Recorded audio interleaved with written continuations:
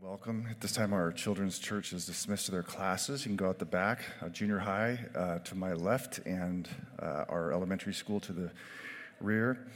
This morning's scripture reading is found in Revelation chapter 7, but before I have us stand and read that together, let me just make two comments.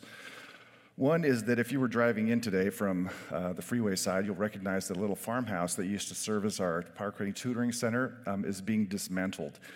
It was no longer safe for occupancy, and it had become kind of a center for some activity that wasn't good. So you're going to see that thing taken down, and we're grateful for that. And those portables that you see stacked up are going to be put down on the ground as our temporary new house for our tutoring center. The second thing is to say that you're probably looking at me right now, especially if you're on live stream and up close, to say, does Dan have a Band-Aid on his head? Yes, I had a klutzy moment, and my head lost the fight, but there are no concussion or no stitches, just abrasions. This is the one time I wish I had hair, just to cover things up. But I don't, so it is what it is. I hope that it will not be a distraction, because I really believe that the message this morning from Revelation chapter 7 is an important one for us, and I want you to focus on it, not on me. So with that said, if you wouldn't mind standing or remain standing in honor of the reading of God's word, this is the text of this morning's message, Revelation chapter 7 in its entirety. John writes, after this, and I think after this means the sequence of visions, not historical chronology. He says, after this, that is the vision before, I saw four angels standing at the four corners of the earth, holding back the four winds of the earth, that no wind might blow on the earth or sea or against any tree. Then I saw another angel ascending from the rising of the sun with the seal of the living God, and he called with a loud voice to the four angels who had been given power to harm the earth and sea, saying, do not harm the earth or the sea or the trees until we have sealed the servants of our God on their foreheads. And I heard a number of the sealed, 144,000, sealed from every tribe of the sons of Israel. 12,000 from the tribe of Judah were sealed, 12,000 from the tribe of Reuben, 12,000 from the tribe of Gad, 12,000 from the tribe of Asher, 12,000 from the tribe of Naphtali, 12,000 from the tribe of Manasseh, 12,000 from the tribe of Simeon, 12,000 from the tribe of Levi, 12,000 from the tribe of Issachar, 12,000 from the tribe of Zebulun, 12,000 from the tribe of Joseph, 12,000 from the tribe of Benjamin were sealed. After this I looked, and behold, a great multitude that no one could number, from every nation, from all tribes and peoples and languages, standing before the throne and before the Lamb, clothed in white robes with palm branches in their hands, and crying out with a loud voice, salvation belongs to our God who sits on the throne and to the Lamb. And all the angels were standing around the throne and around the elders and the four living creatures, and they fell on their faces before the throne and worshiped God, saying, Amen. Blessing and glory and wisdom and thanksgiving and honor and power and might be to our God forever and ever. Amen. Then one of the elders addressed me, saying, who are these clothed in white robes, and from where have they come? I said to him, sir, you know. And he said to me, these are the ones coming up out of the great tribulation. They have washed their robes and made them white in the blood of the Lamb. Therefore they are before the throne of God and serve him day and night in his temple, and he who sits on the throne will shelter them with his presence. They shall hunger no more, neither thirst any more. The sun shall not strike them, nor any scorching heat. For the Lamb in the midst of the throne will be their shepherd, and he will guide them to springs of living water, and God will wipe away every tear from their eyes. This is the word of the Lord. Thanks be to God. You can take your seats.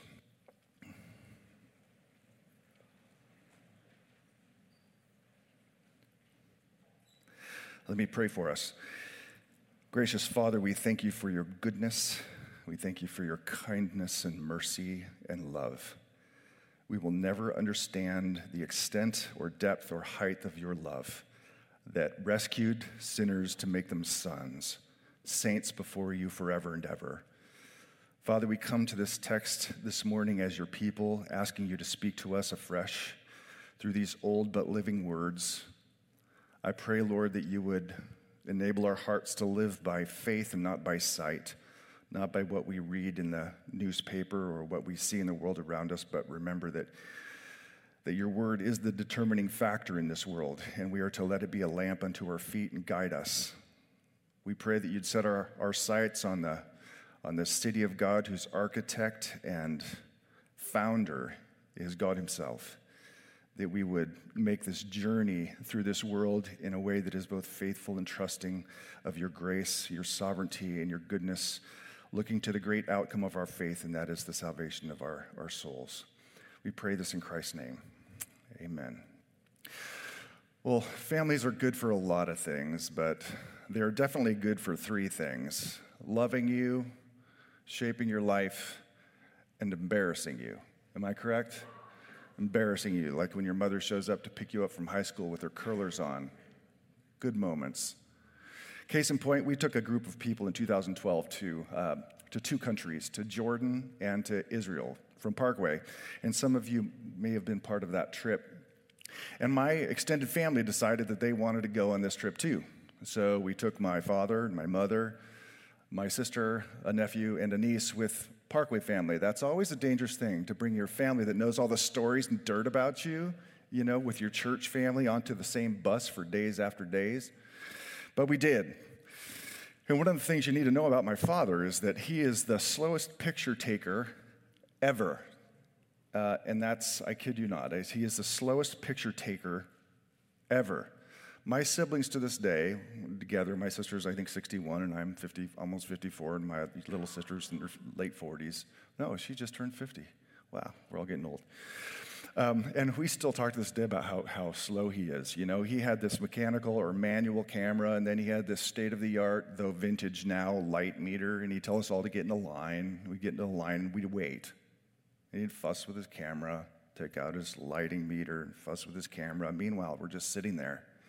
We felt like he had us line up on Monday to take a picture on Tuesday. That's how slow he is. And if you know him, you know that's true. I am not exaggerating. You can ask any one of my sisters, they'll say, yeah, Dad is a really slow camera picture taker, and embarrasses us all the time. Well, take a guy who has this marathon-esque approach to photography and take him to a pilgrimage place like Israel, where there's picture opportunities everywhere, right? And you kind of get the idea of what happened. Well, as the leader of the group, it was my responsibility to make sure everybody was on the bus. And so we'd leave the hotel 8:30, 9 in the morning, and we'd get aboard the bus. And my first task was to go from front to back and to count. 1, 2, 3, 4, 5, 19. Everybody's here. There was 19 in the group that particular time in 2012. And then the same thing through the day as we finish a site like Caesarea Philippi or some site in Jerusalem. As people are getting on the bus, I'm like, 1, 2, 3, 4, 5, 19, everybody's here. But there are a couple times when I only got to 18. One time in particular I won't forget is, and by the way, we love my dad, was we're getting ready to take the cable car down from Masada. It's a big, long cable ride. And so I'm counting people before they get on the cable car, and I only reached 18. I'm like, all right, who's not here? Who do you think it was? That's my dad. I'm like, I had to go back up through the ruins and find him. I'm like, Dad, everybody's waiting for you. I'm the pastor of this church. You can't just take pictures an hour after everybody wants to leave. And that happened a couple times. It was embarrassing, but, we love my dad. He was a good spirit about the whole thing. Why did I count? Because as a leader, I felt it was my responsibility to make sure everyone was on board, taken care of. Didn't want to leave anybody behind. I would have felt horrible if we would have ended up back at the hotel and later realized one person's not there. It's like as a father or mother, when you get in the car after church, you want to make sure your kids are all there, right? Now, I only have 3 kids, but some of you had a lot more kids, and I've known people over the years who have left their kids at church only to find out, oh my goodness, we left our child at church alone. Right? It's a horrible feeling because as a leader, you are responsible for those under your charge.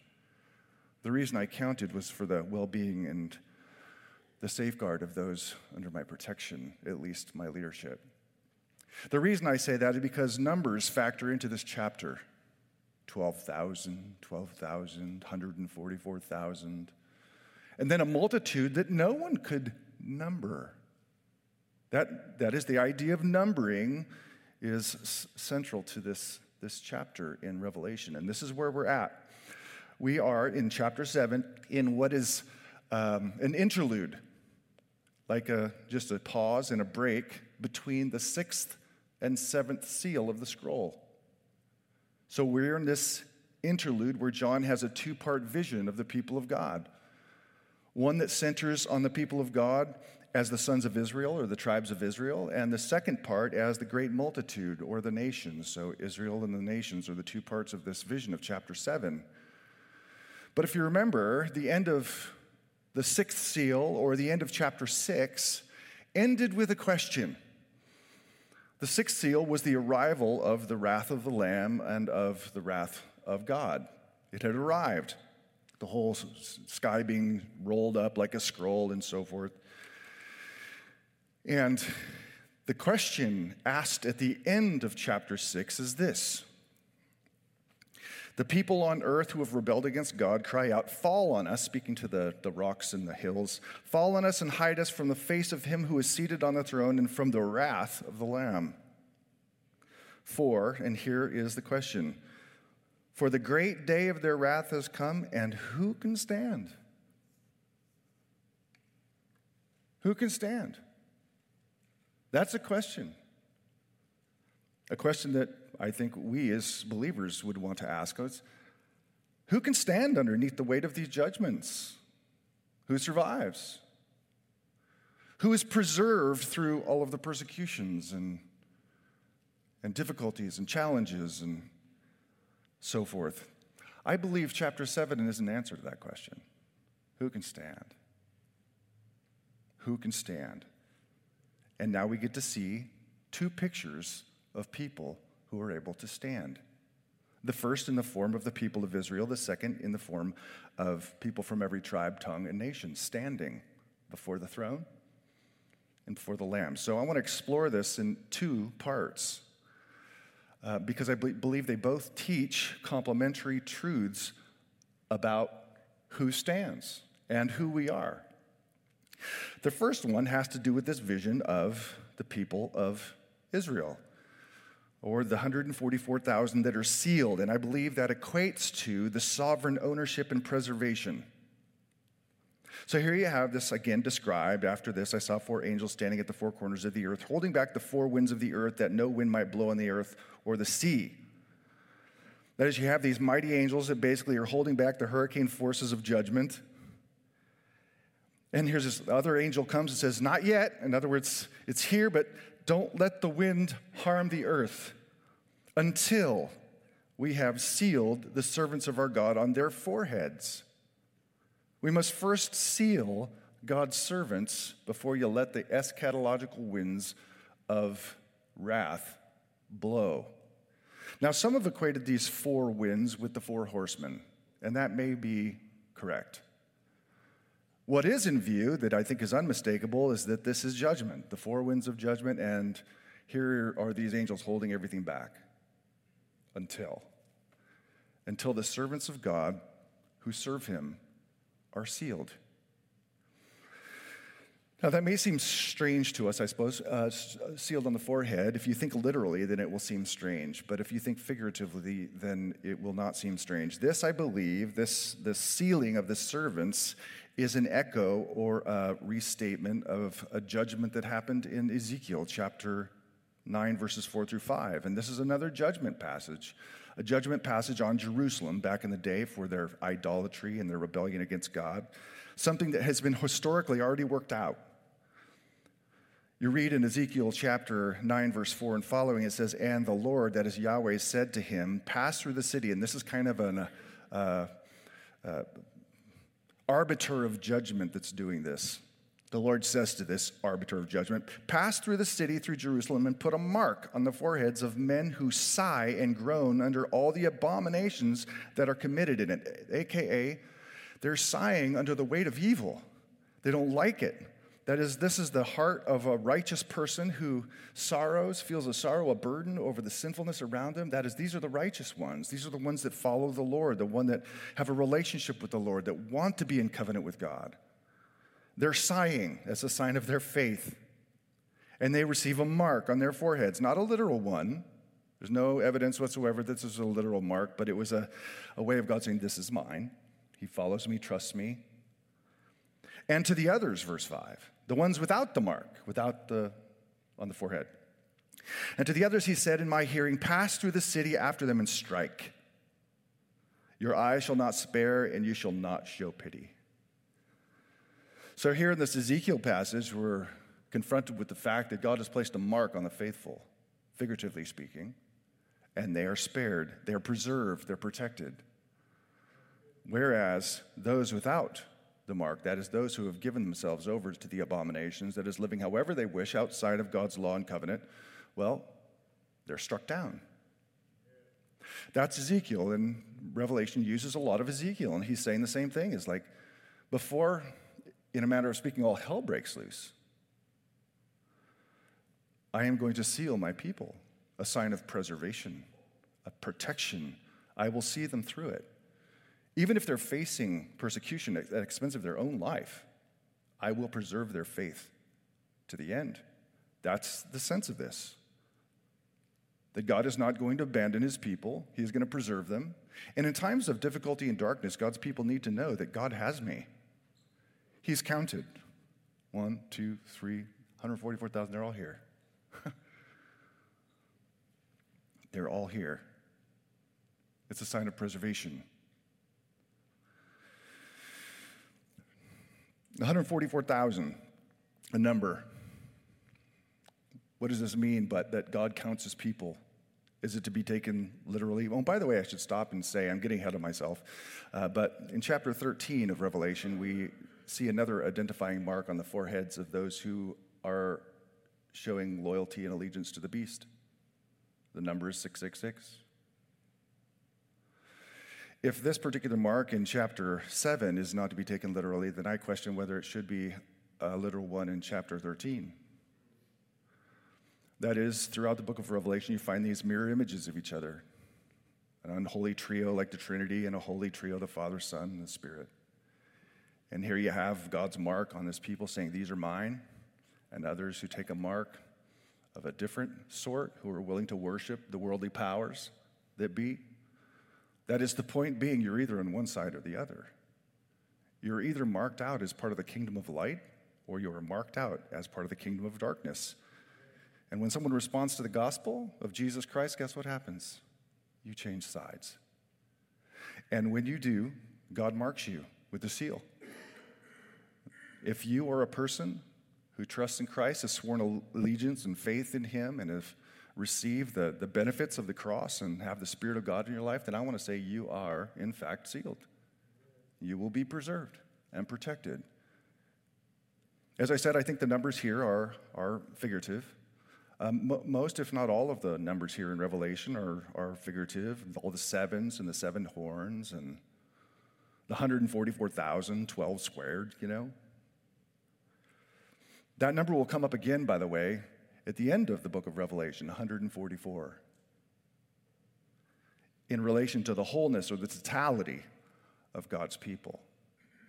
So I believe that's what's in view. It's like God's basically saying in this passage to his church, I have a number for you. And you know what? That number, we're told in chapter 14, verse 1, and this is pretty remarkable in my opinion. It says, then I looked, and behold, on Mount Zion stood the Lamb, and with him the 144 who had his name and his Father's name written on their foreheads. God has designated you mine. He writes his own name on you. It's like Toy Story, Andy on the shoe of Woody. Mine. I'm Andy's toy. Well, we are his, marked with his name. And therein lies our confidence, church, as we find ourselves facing challenges and storms and hurricanes and difficulties and disappointments, is to know I have a king who knows my number and counts every time I get on the bus. not going to leave me behind. Now, the question is, of course, that you're probably thinking is, well, who are these 144,000 people from the tribes of Israel? Some have taken this literally, is it like at some future date, a mass conversion of Jewish people is going to come into Christ, 12,000 from each and every tribe, and then they're going to go about evangelizing the people during this 7 years of tribulation. There are, of course, some anomalies in this list when compared to the Old Testament lists of the tribes.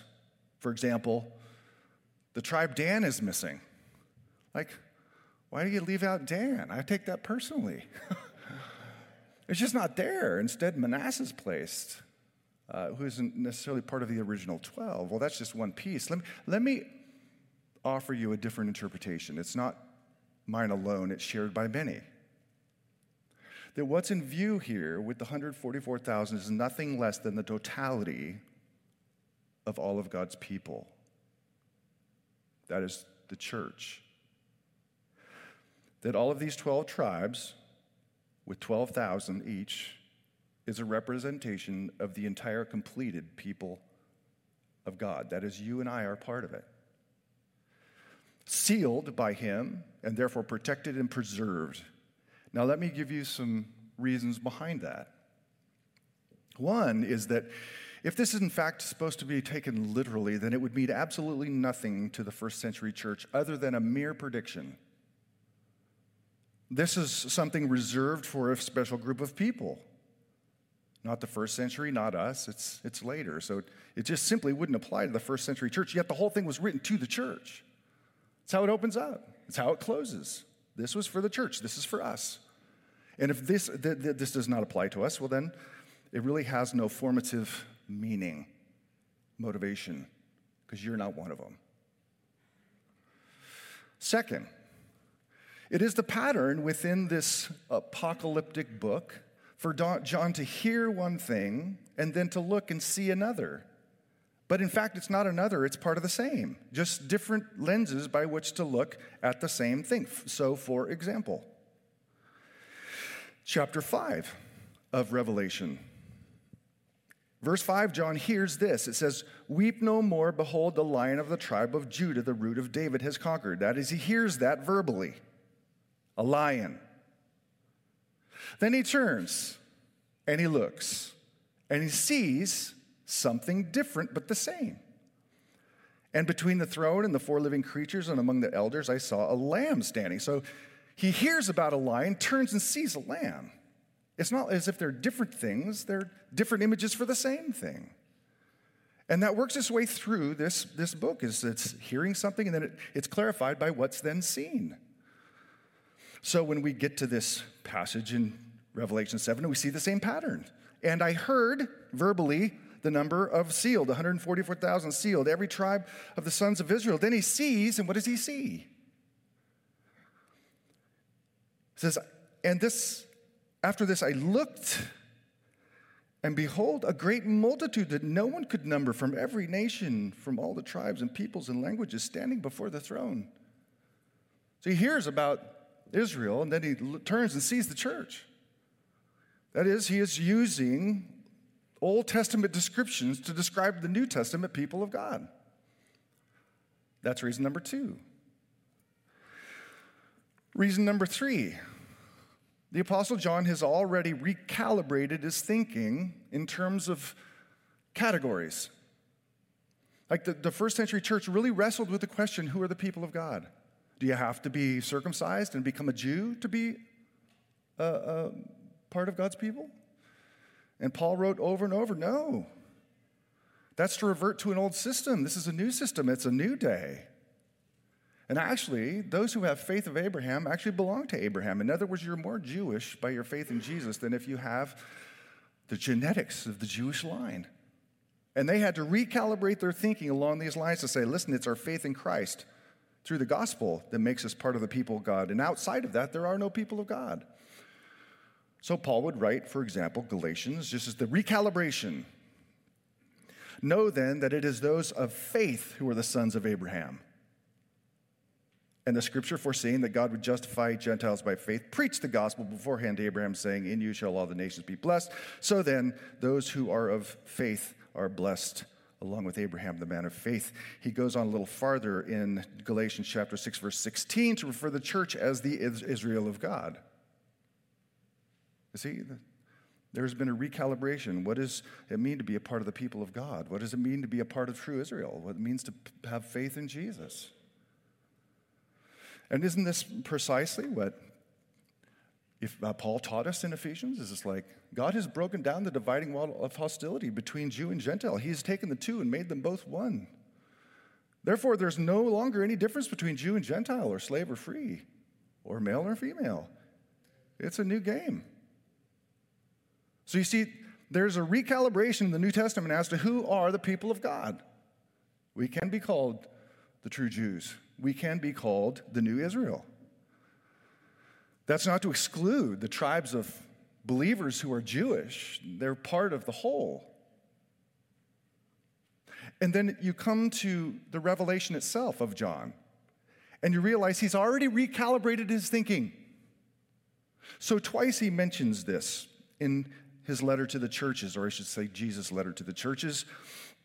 He writes to the Christians at Smyrna, and he says, know your tribulation and your poverty, but you are rich, and the slander of those who say they are Jews, but are not, but are a synagogue of Satan. Historically, the Smyrnan Christians were persecuted by real Jews from the synagogue. And here John is saying in no uncertain terms, but they are not. They are, in fact, representative of the synagogue of Satan who hates Christ. The calibration has already taken place. So if that's the case, you come here to chapter 7, and he's talking about these 12 tribes. What's he talking about? I think he's talking about the church.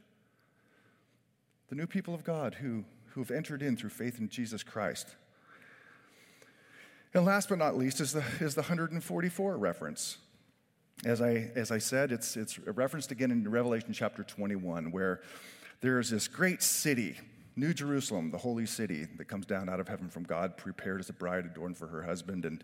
And the measurements are 12,000 by 12,000. And the 144 are a reference to the city. And you know what that city is referred to as? Where this 144 number is used? The bride of the Lamb. The bride of Christ. Just maybe, for those 4 reasons. What we're seeing here in Revelation 7, the first part, is a message to the church, to you. You're numbered. No matter what comes, the Lord's got you. He's not going to leave a man behind. Therein lies our deepest conviction. Someone asked me last week, in reference to the week before, about the martyrs and the fact that Christianity is being all in. How can we be all in when we face such huge potential losses? And the answer is, to me, I can't do it in my own strength. I have to trust that my King has written his name on my life, paid for my salvation through the blood of his own Son. I'm numbered, so he is counting. 1, 2, 3. They're all here. Now that's powerful to me. It means something to me, and I think it's true to the intent of both the theology of the New Testament and to what John says here. So that's the first picture. It's one of preservation, this numbering, and one of preservation and protection. God's got you. No one left behind. No one left behind. But the way these fit together, though, is if the first picture refers to those who are entering into time of great tribulation, which begin with the 4 horsemen and so forth, then the vision that comes after of the great multitude are those who come out of it. We're looking at 2 different pictures of before and after. Before and after. Verses 1 through 9, before. God's going to seal them, protect them, preserve them. They're his. He doesn't let kids go. He will leave the 99 to find the one. Then it switches. Now what he sees is the victory of those who have persevered, that God is preserved. This is a picture of victory. Sovereign victory and reward of God's people who have persevered because he has been faithful to them, faithful to us. After this, I looked, and behold, a great multitude that no one could number. This is the great, grand people of God gathered from every tribe, tongue, and nation, peoples and languages, standing before the throne and the Lamb.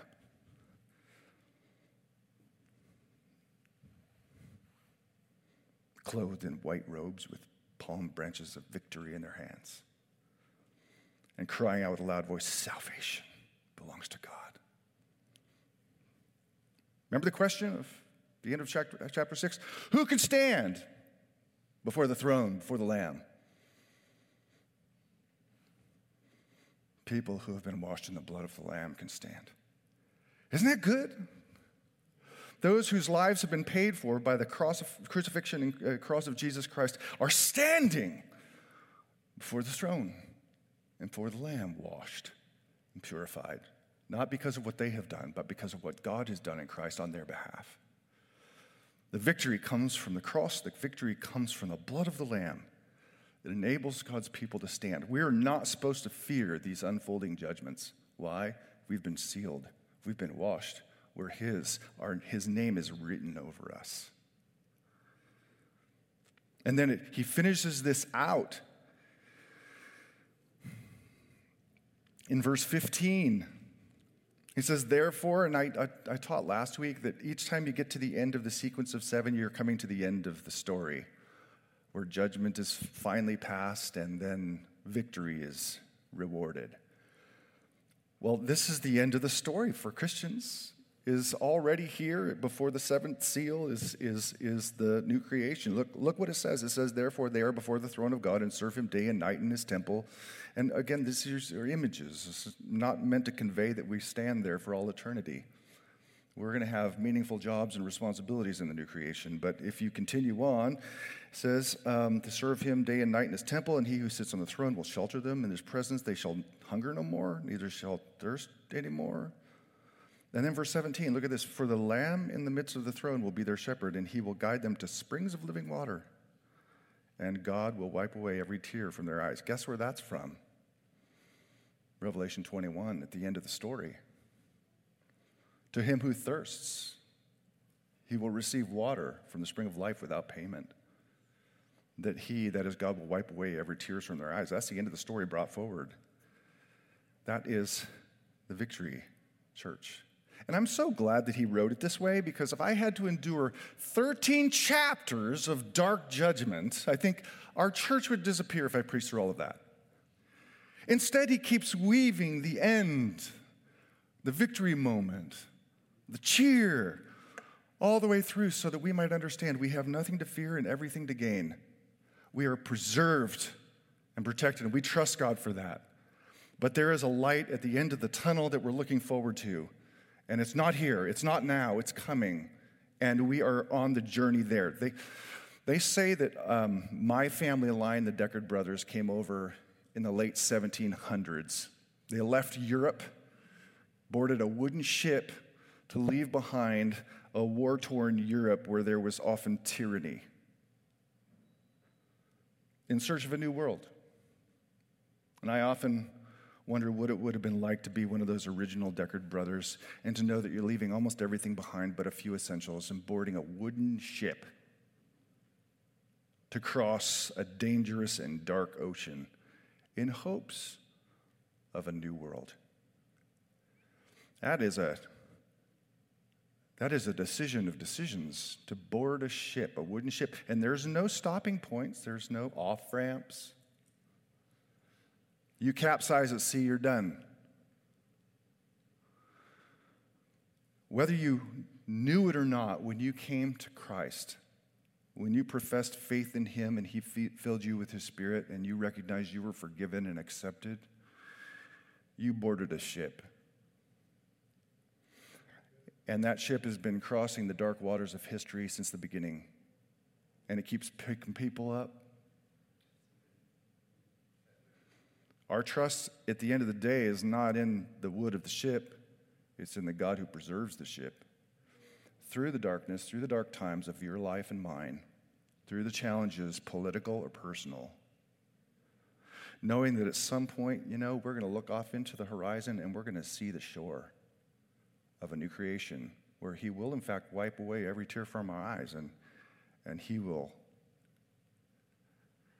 do away with death forevermore, the death of death, and we will see his face. Church, this is the grand hope that we have to keep our eyes on. Otherwise, if we allow our vision to dip down into the present realities of life, which are so sordid and changing and violent, you will lose hope. So here you have in these two visions some amazing motivators. God is a preserving influence in your life. He has written your name. You were numbered, and this is where he's taking us. And someday the boat will find shore and harbor in the new creation. That is our hope. So we're going to celebrate communion, but I wanted to kind of celebrate it in a way that maybe ties to this text, and that is to come remembering that you have been marked off. Remember in Exodus when they took the blood and put it on the doorposts so that the angel of death would pass over? Well, you have been marked if you're a believer. You've been marked with the blood of Christ, and you have nothing to fear. And I want you to remember that God is the one who preserves your life, not you ultimately. And he has got you, and he's paid for this. So as you take it, do so with thanksgiving, but also hope. Because someday we're going to drink it anew with him in his Father's kingdom. And that will be the wonderful end and yet the beginning of eternity in our future. So most of you know how this works. We have quite an assortment up here. If you're better off doing the to-go, just grab it and go, we have them in the center. There is gluten-free and regular. And then if you want to do it more traditional style, there will be, Adam's going to join me up here with his mask on. We'll put on our gloves and we'll break bread with you if you'd like to do it that way. This is for the followers of Jesus. This is a reminder that he has written his name on us. And as you do, confess your sin to him, knowing that, there's not a week that goes by that we do not sin. And we need to be reminded that we're completely and fully forgiven, and then aim with our lives to honor him and learn what it means to repent and obey. Let me read this, and then I'm going to have Adam come up, and we're just going to invite you to come up, and you can take it back to your seat. Matthew chapter 26, verse 26. Now as they were eating, Jesus took bread, and after blessing it, broke and gave to his disciples and said, "Take, eat. This is my body." And he took a cup, and when he had given thanks, he gave it to them, saying, "Drink of it, all of you.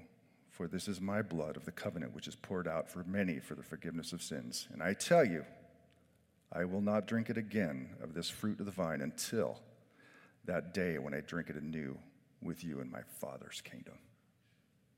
Come as you're ready.